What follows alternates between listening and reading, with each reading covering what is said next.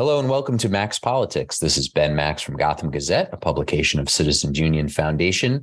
Thanks very much for tuning in here for this episode of the show. It's Monday, March 20th, 2023. It is just about 10 days before a state budget is due for the start of the new fiscal year, which begins April 1st. My guest today is State Senator Liz Krueger, a Manhattan Democrat who chairs the Senate's Finance Committee and is intimately involved in the state budget process. Senator Krueger, along with her state assembly counterpart, presided over weeks of hearings on Governor Kathy Hochul's $227 billion executive budget, and then helped lead the crafting of the Senate's one-house budget resolution, which was passed this past Thursday, March 16th. Just before that vote by the Senate, Senator Krueger spent a good chunk of Thursday debating Republicans on the Senate's budget resolution, which was written by its Democratic supermajority.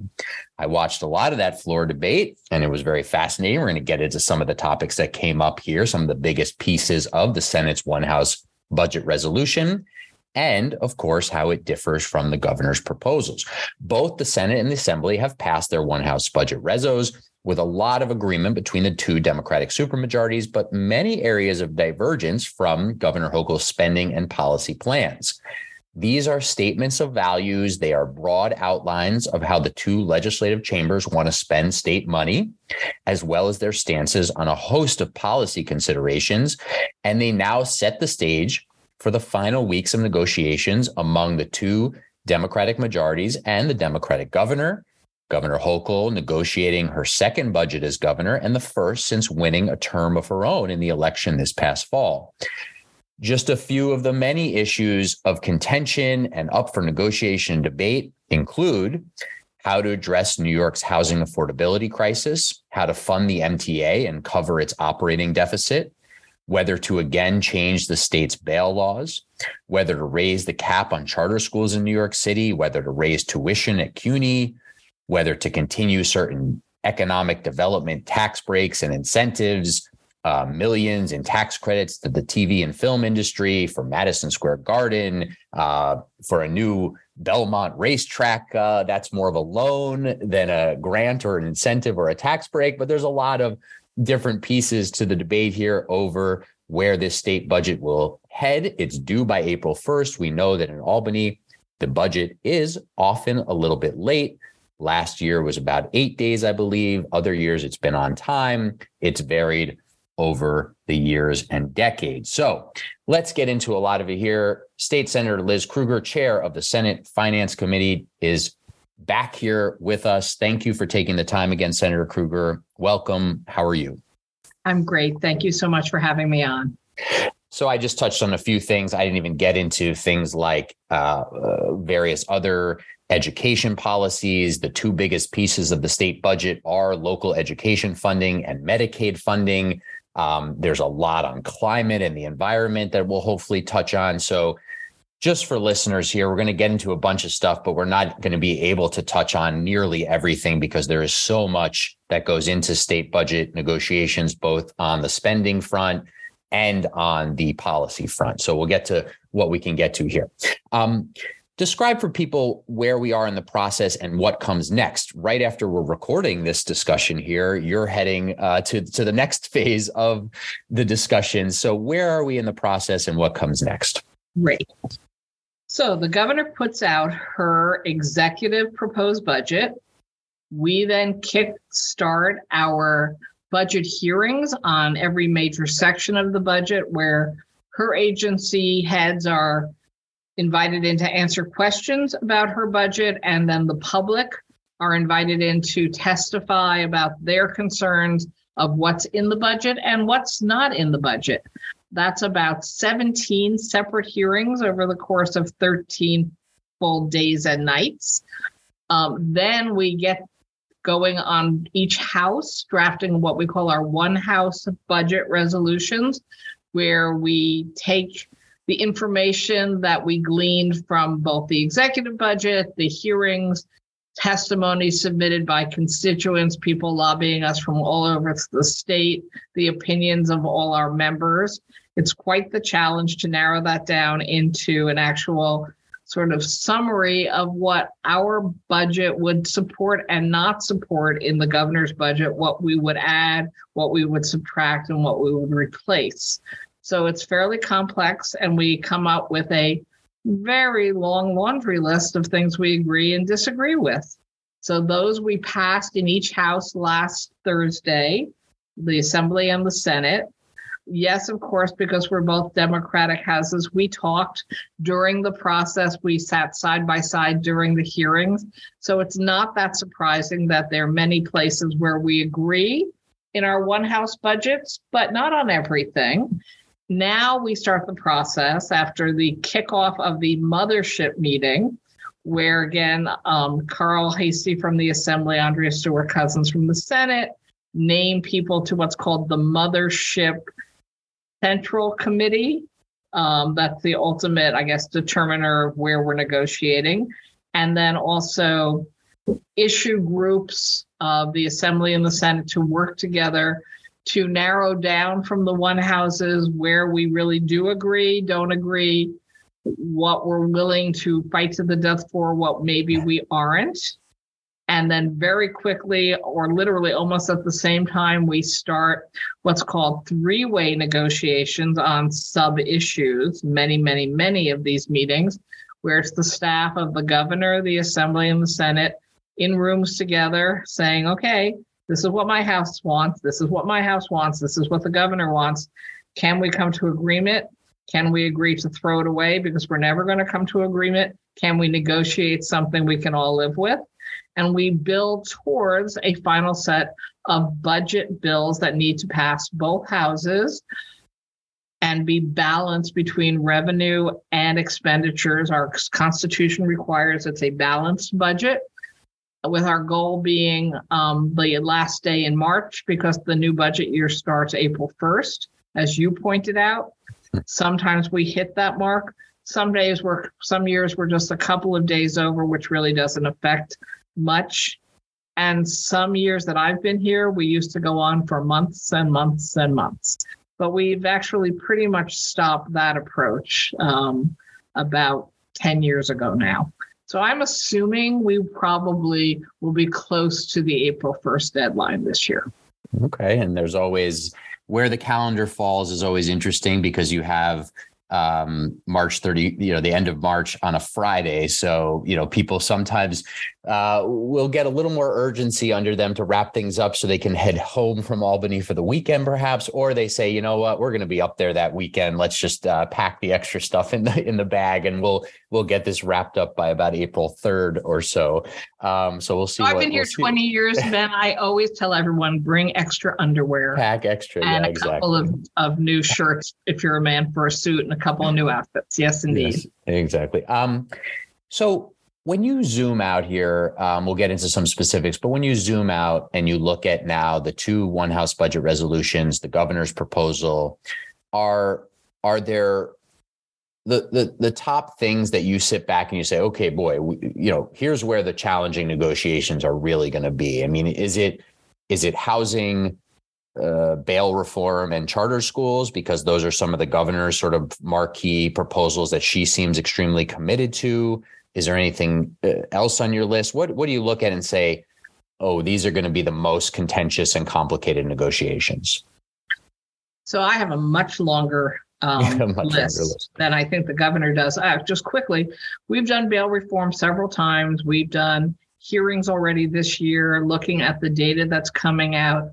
I don't think there's much room in either house of the legislature to take on bail again. There's criminal justice issues we would love to come to agreement on, but we don't think the actual problem of growth in crime was caused by bail, or that it's creating a new problem. So we would much rather focus on the other issues in crime. We'll see whether the governor is willing to do that. The charter school issue, the city of New York doesn't want it because it would cost them another $1.3 billion that they say they don't have, and we're not going to give them. So the city of New York doesn't seem to want the expansion of charters, and the legislature doesn't want the expansion of charters. So I just don't think there's a lot of room there for any negotiations. Just quickly on that, I think the mayor is supportive of expanding charter schools, but he just wants the money to come with it for rent, really, for the, Well, he says it's $1.3 billion new cost to the city of New York each and every year. And I'm telling you, given how much we are investing in K through 12 and the growth we've seen, we don't intend to give him that money. So he doesn't have it. He doesn't want to spend it, and he's not getting it from us. Mm-hmm. So I'm pretty sure his people are saying, yeah, we can't do this. Got it. And again, I interrupted you. You were going to keep going down the list. Right. Yeah. So you said charter. So you touched on bail and charters. I said housing as a third. I'm giving critical. Yeah, housing is absolutely critical. But there was so much disagreement with almost every one of the governor's proposals that I think both houses pretty much said, all right, we need to sit down and have really serious three ways and bring other players into the room and hash this out. But the language in the budget did not seem to be satisfactory to almost anyone. So we don't want to leave Albany this spring without dealing with the housing crisis. But most of the governor's proposals were not the ones that were going to go. Although we do put some significant money in for NYCHA. We put some money back in for the HOP program, which is for homeowners in trouble. We put more money into what was the federal ERAP program, which we're hoping to get some more federal dollars from and perhaps kick in some additional state money to make sure we're addressing the eviction crisis that is now a statewide issue. We're very focused, in addition to our commitments to K through 12 education, making school meals universal for all students in the state. Now that the feds changed their rules and took that opportunity away from us without our putting some money back behind it, but everyone seems to recognize the importance of children having nutritious meals. They learn better, they have better IQs, they're healthier. It's a very low cost option to really address the issues for so many children in the state. We've made a real commitment to SUNY and CUNY students without increasing their costs by a tuition raise. We didn't love her ways that she was going to fund the MTA, but we have both houses committed serious proposals to get the MTA the money we all know they desperately need and are committed to addressing. We addressed the incredible crisis of people working in human services and social services who haven't seen a COLA increase in their wages for years and years and years. We put in an 8.5% cost of living adjustment, which just sort of bring them back up to where government workers and other workers for the state and city have ended up, where we sort of left the human social service people out in the cold for so long. We put another $2 an hour over 2 years into the home care workers crisis, which last year we did, I guess, $3. And the last dollar goes in this December, and then we're adding 2 more over the next 2 years. So then there will be $5 over minimum wage for the home care workers. We put more money into Medicaid percentage payments for hospitals and nursing homes, with real focus on the safety net, distressed hospitals, and the public hospitals who, after COVID, have been going through so many problems of funding and staff shortages. I could just keep going, but we really tried to, environment. We put a lot of proposals in for our commitment to a green system of energy and the economy and some revenue sources. And I know I keep telling everyone, if we don't get climate change right, it doesn't really matter what else we do, because we won't be around to deal with it. Mm-hmm. And let's try to touch on a few of those specifics in a minute. Yes. One important thing for people to understand is that one thing that you, in these next parts of the process here, that you have to agree on is is some semblance of how much money are we planning to spend in this budget? What is the sort of projection for the amount of revenue that we'll have? That, of course, also relates to, though, what you decide to do on certain tax rates and policies. And there's differences of opinion from the governor, who says, I'm not raising income taxes in this next budget, and the Senate and the Assembly, who have some tax increases on the very high earners. There's disagreements on other types of taxes as well. So there's going to be some real negotiation that needs to happen in terms of how much money will we actually have to spend. And that will impact, even though we're talking about a final budget that's going to be somewhere around $230 billion, a billion here or a billion there impacts a variety of the things that you just mentioned, and whether there will actually be funding for those things or how much. The governor has outlined some actual overall cuts to state funding to CUNY, for example, while both houses of the legislature want to increase funding by significant amounts.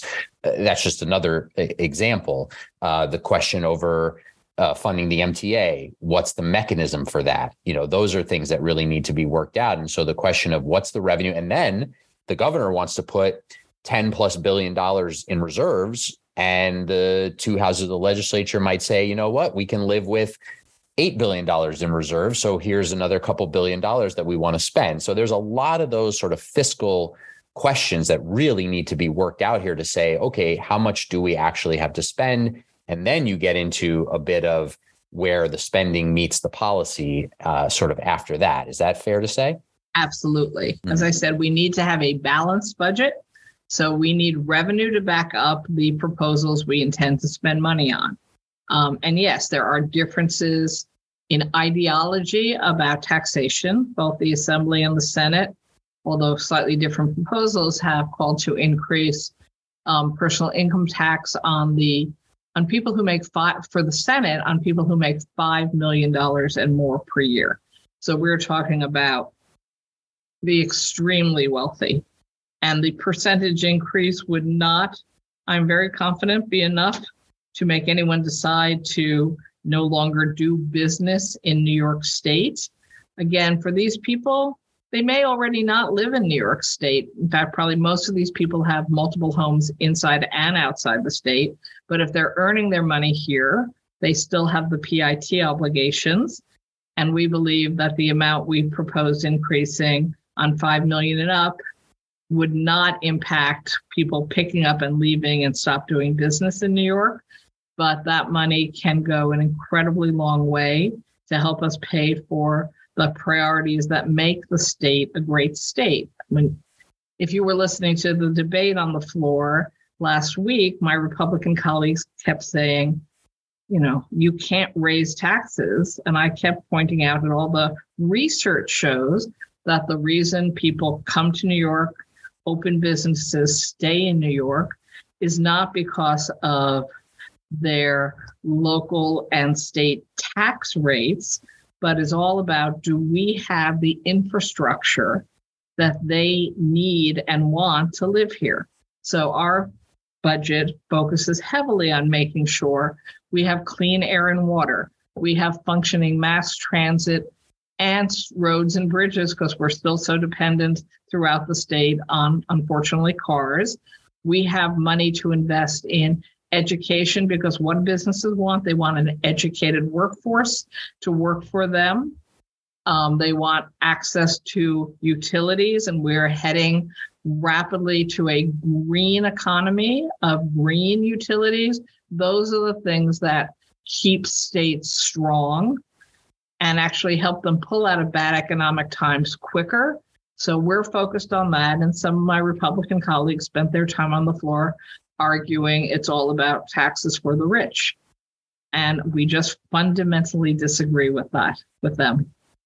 Now, understanding that perspective, there's also elements of this, of the various state budget proposals that include things like increasing the film and TV tax credits and various other things that are often characterized by watchdogs and experts as sort of corporate welfare that they really question the need for, the utility of, and yet you sort of include include those pieces, or either include them or seem very willing to continue to include them in the budget or increase them. Is there a little bit of a contradiction there when you're saying the key really for, broadly speaking, businesses locating here, keeping businesses here, are these other broader infrastructural considerations? What about those hundreds of millions of dollars, overall more than $1 billion, and different think tanks and others have different estimates on this, but what is the thinking in terms of continuing those sorts of corporate policies at the same time? Why not invest that money in the broader infrastructure, I guess, is the question. Well, one, those are tax exemptions. So ending them doesn't hand us cash to use for something else, just to separate out a tax exemption, a credit, a loan, as you described with the Belmont story, an actual cash on hand. So those really are three different things. But since you're asking me, I will tell you, I am one of 63 senators, 42 majority senators. I'm actually not in love with any of those business tax credits.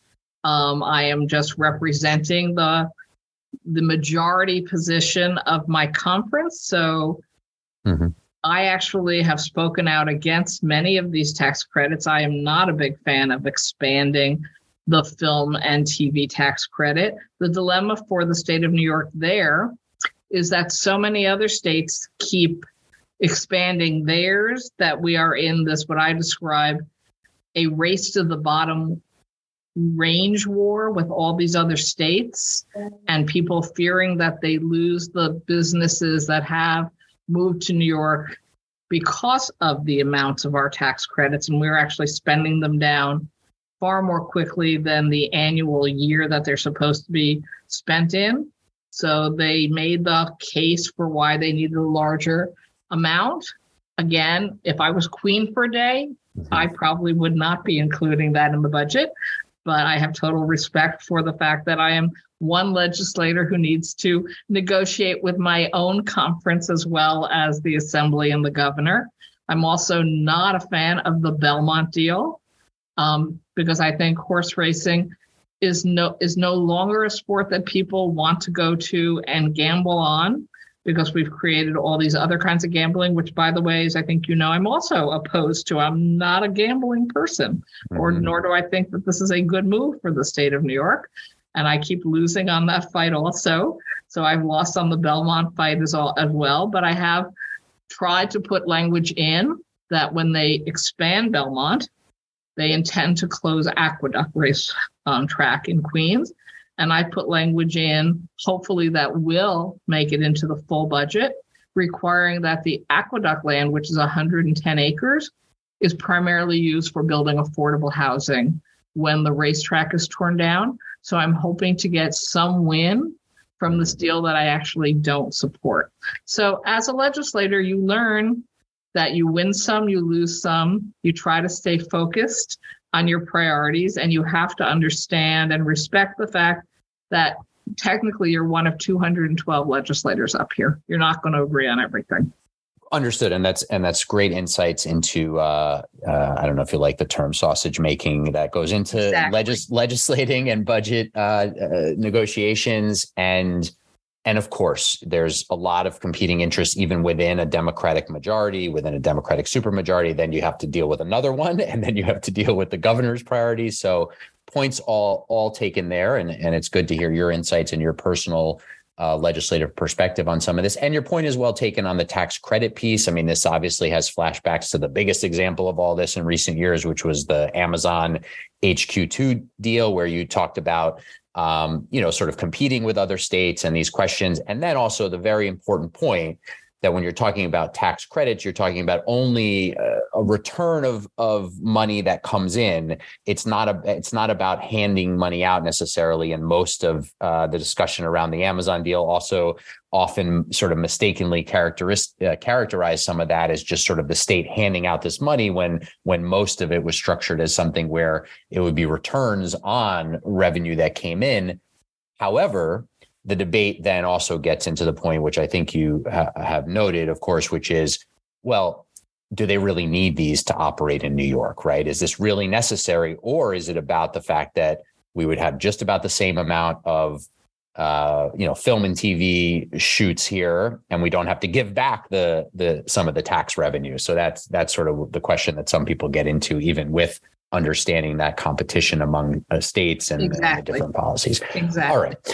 One of the biggest things here that we should spend a little more time on, that goes to your point about infrastructure in its broadest meanings, is this question around housing. So is it important for people to understand, or correct me if this is a bad characterization, but what you did as a state Senate was you stripped out and you noted a lot of the policies in the governor's proposal, which included a lot of sort of mandates and mechanisms for ensuring that localities build more housing, stripping out a lot of those requirements and those elements around zoning changes, stripped a lot of that out, but you put in sort of values around, we do want to increase housing production. We do want to offer infrastructure funding to localities that build new housing, but that's not the totality of where you're willing to go as a Senate, but that's sort of now your position going into these negotiations. Is that sort of a fair way to say it? Yes, I think that is a fair way to say it, because I don't know any legislator, at least from Westchester South, who doesn't recognize that we need more housing and more affordable housing in the state. And I won't limit it there, because some of my upstate colleagues from Syracuse, Rochester, Albany, Buffalo, Binghamton are very outspoken for the need for more affordable housing. So it's a statewide issue. The issues and how the answers may play out can be very different in different parts of the state, because the problems and what caused them can be very different. So I'd say kudos for the governor for trying to do a housing compact and do so many things at once. And it's not a lack of respect for her or her goal that we said we need to sit down and hash these things out together. There's not enough here that everybody can back for this to work. But it's not because we don't want this sort of front and center for the state of New York. We absolutely do. The critique of both houses of the legislature going in the direction that you've gone is basically, if you don't start to put some requirements for housing development in place, there are just a lot of parts of the state that are just not going to move ahead in any significant way on welcoming more housing. And obviously Long Island is talked about, first and foremost here. But there's also lots of parts of New York City, as you well know, that don't really want to increase housing supply, population density, and so forth. Is the state Senate thinking about ways to take some of what the governor's proposed, which is based on a fair bit of, sort of research and evidence from other places, and look at some of this and say, there are some mechanisms that we could potentially live with that do insist on more housing? Because a lot of experts say an all carrots, no stick approach just isn't going to work in a lot of places in the state. Yes, I think we do recognize that we have to figure out how you work with various parts of the state with the pressures on them to come up with answers. New York City is a little more or less complicated because, of course, when you come into zoning and density questions, you're pretty much dealing with the city council and the mayor, right? They do rezonings and they do density issues. I represent, I guess, my district and the one on the west side are the two most densely populated districts, I believe, in the country, is what we've learned. So I know all about population density and sky high towers going up on every second block in my district. But yes, there are plenty of parts of the 5 boroughs where you would need to do some rezoning for expanded multifamily options. And I absolutely support the city in going down that road. I actually am totally open to the commercial to residential conversions of buildings, many of which would be my district, and then a little farther west, and I guess some in downtown Brooklyn. I want mandatory affordability in those buildings because I am very focused on making sure we are focusing on truly affordable units. The city and the governor didn't seem to want to build in requirements for affordability or very much affordability. So we would like to push that envelope towards more affordability. There are the issues of the cellars and basements, which is more the rest of the boroughs. I don't really have too many buildings like that in Manhattan, at least in core Manhattan. There were some debates about the safety concerns of those proposals, but I think the city of New York could do a lot there. Again, more likely not necessarily core Manhattan because that's not what we have. But are you when you very specifically say the city could do more, is that sort of you saying we want to leave this up to the localities to do that? I was saying that there are different issues in different parts of the state. So when we were talking about New York City, where you and I are from, a lot of the issues actually are to be dealt with by city government, not state government. And I don't think the governor put in that much language for New York City specific, other than I think the transition of commercial to residential. Well, if two of her pieces go through, especially, I mean, there's more than this, but if her transit-oriented development requirement were to go through, that would affect a lot of New York City, especially some of sort of the outer reaches of the subways, where there isn't really that much housing growth and development around a lot of subway stops, sort of in the quote unquote outer boroughs at times. And then also just the idea of setting into law a growth requirement for every community district. I mean, that would then, that would apply very locally in New York City to a bunch of places that haven't seen a lot of housing growth over many years. So, I mean, there's a couple big ones that would not only sort of require and juice housing development in Long Island and other places, but even in parts of the five boroughs, again, mostly outside of your district. Although again, in the five boroughs, the city doesn't need the state for that. It can do that now anyway. And maybe it has not, but there's nothing stopping the city from doing it. And the city says it wants to do more housing. So I'm not arguing with you. I'm just simply pointing out, well, in some cases, the city of New York could do those things, whether we put anything into writing or not at the state. Well, and that's true. And that's true on Long Island and other places too. But when you come and I think some of this, tell me your perspective on this. I think some of this really gets to sort of the governor taking an executive position, looking at the whole state, and then individual legislators, of course, being hyper focused on their districts. And then that, coming back into the the discussions that you were getting at earlier and how, individual legislators and crafting a one house budget, and then how that relates to the larger budget negotiations where people are hyper focused on their districts and not necessarily wanting the governor, the executive, to sort of impose mandates on their localities. Of course, that makes a lot of sense in some ways, although there's probably some legislators who would love to say, yes, please take this off my plate for decision making. I don't want to have to weigh in on, city council members, for example, wanting these mandates in place to say, what, the state passed these mandates. Now I don't have to battle with you on every single land use. And that's true. And look, I'd be happy to help them. I was simply pointing out that when you look at the city of New York, we have elected officials who say they want all this to happen.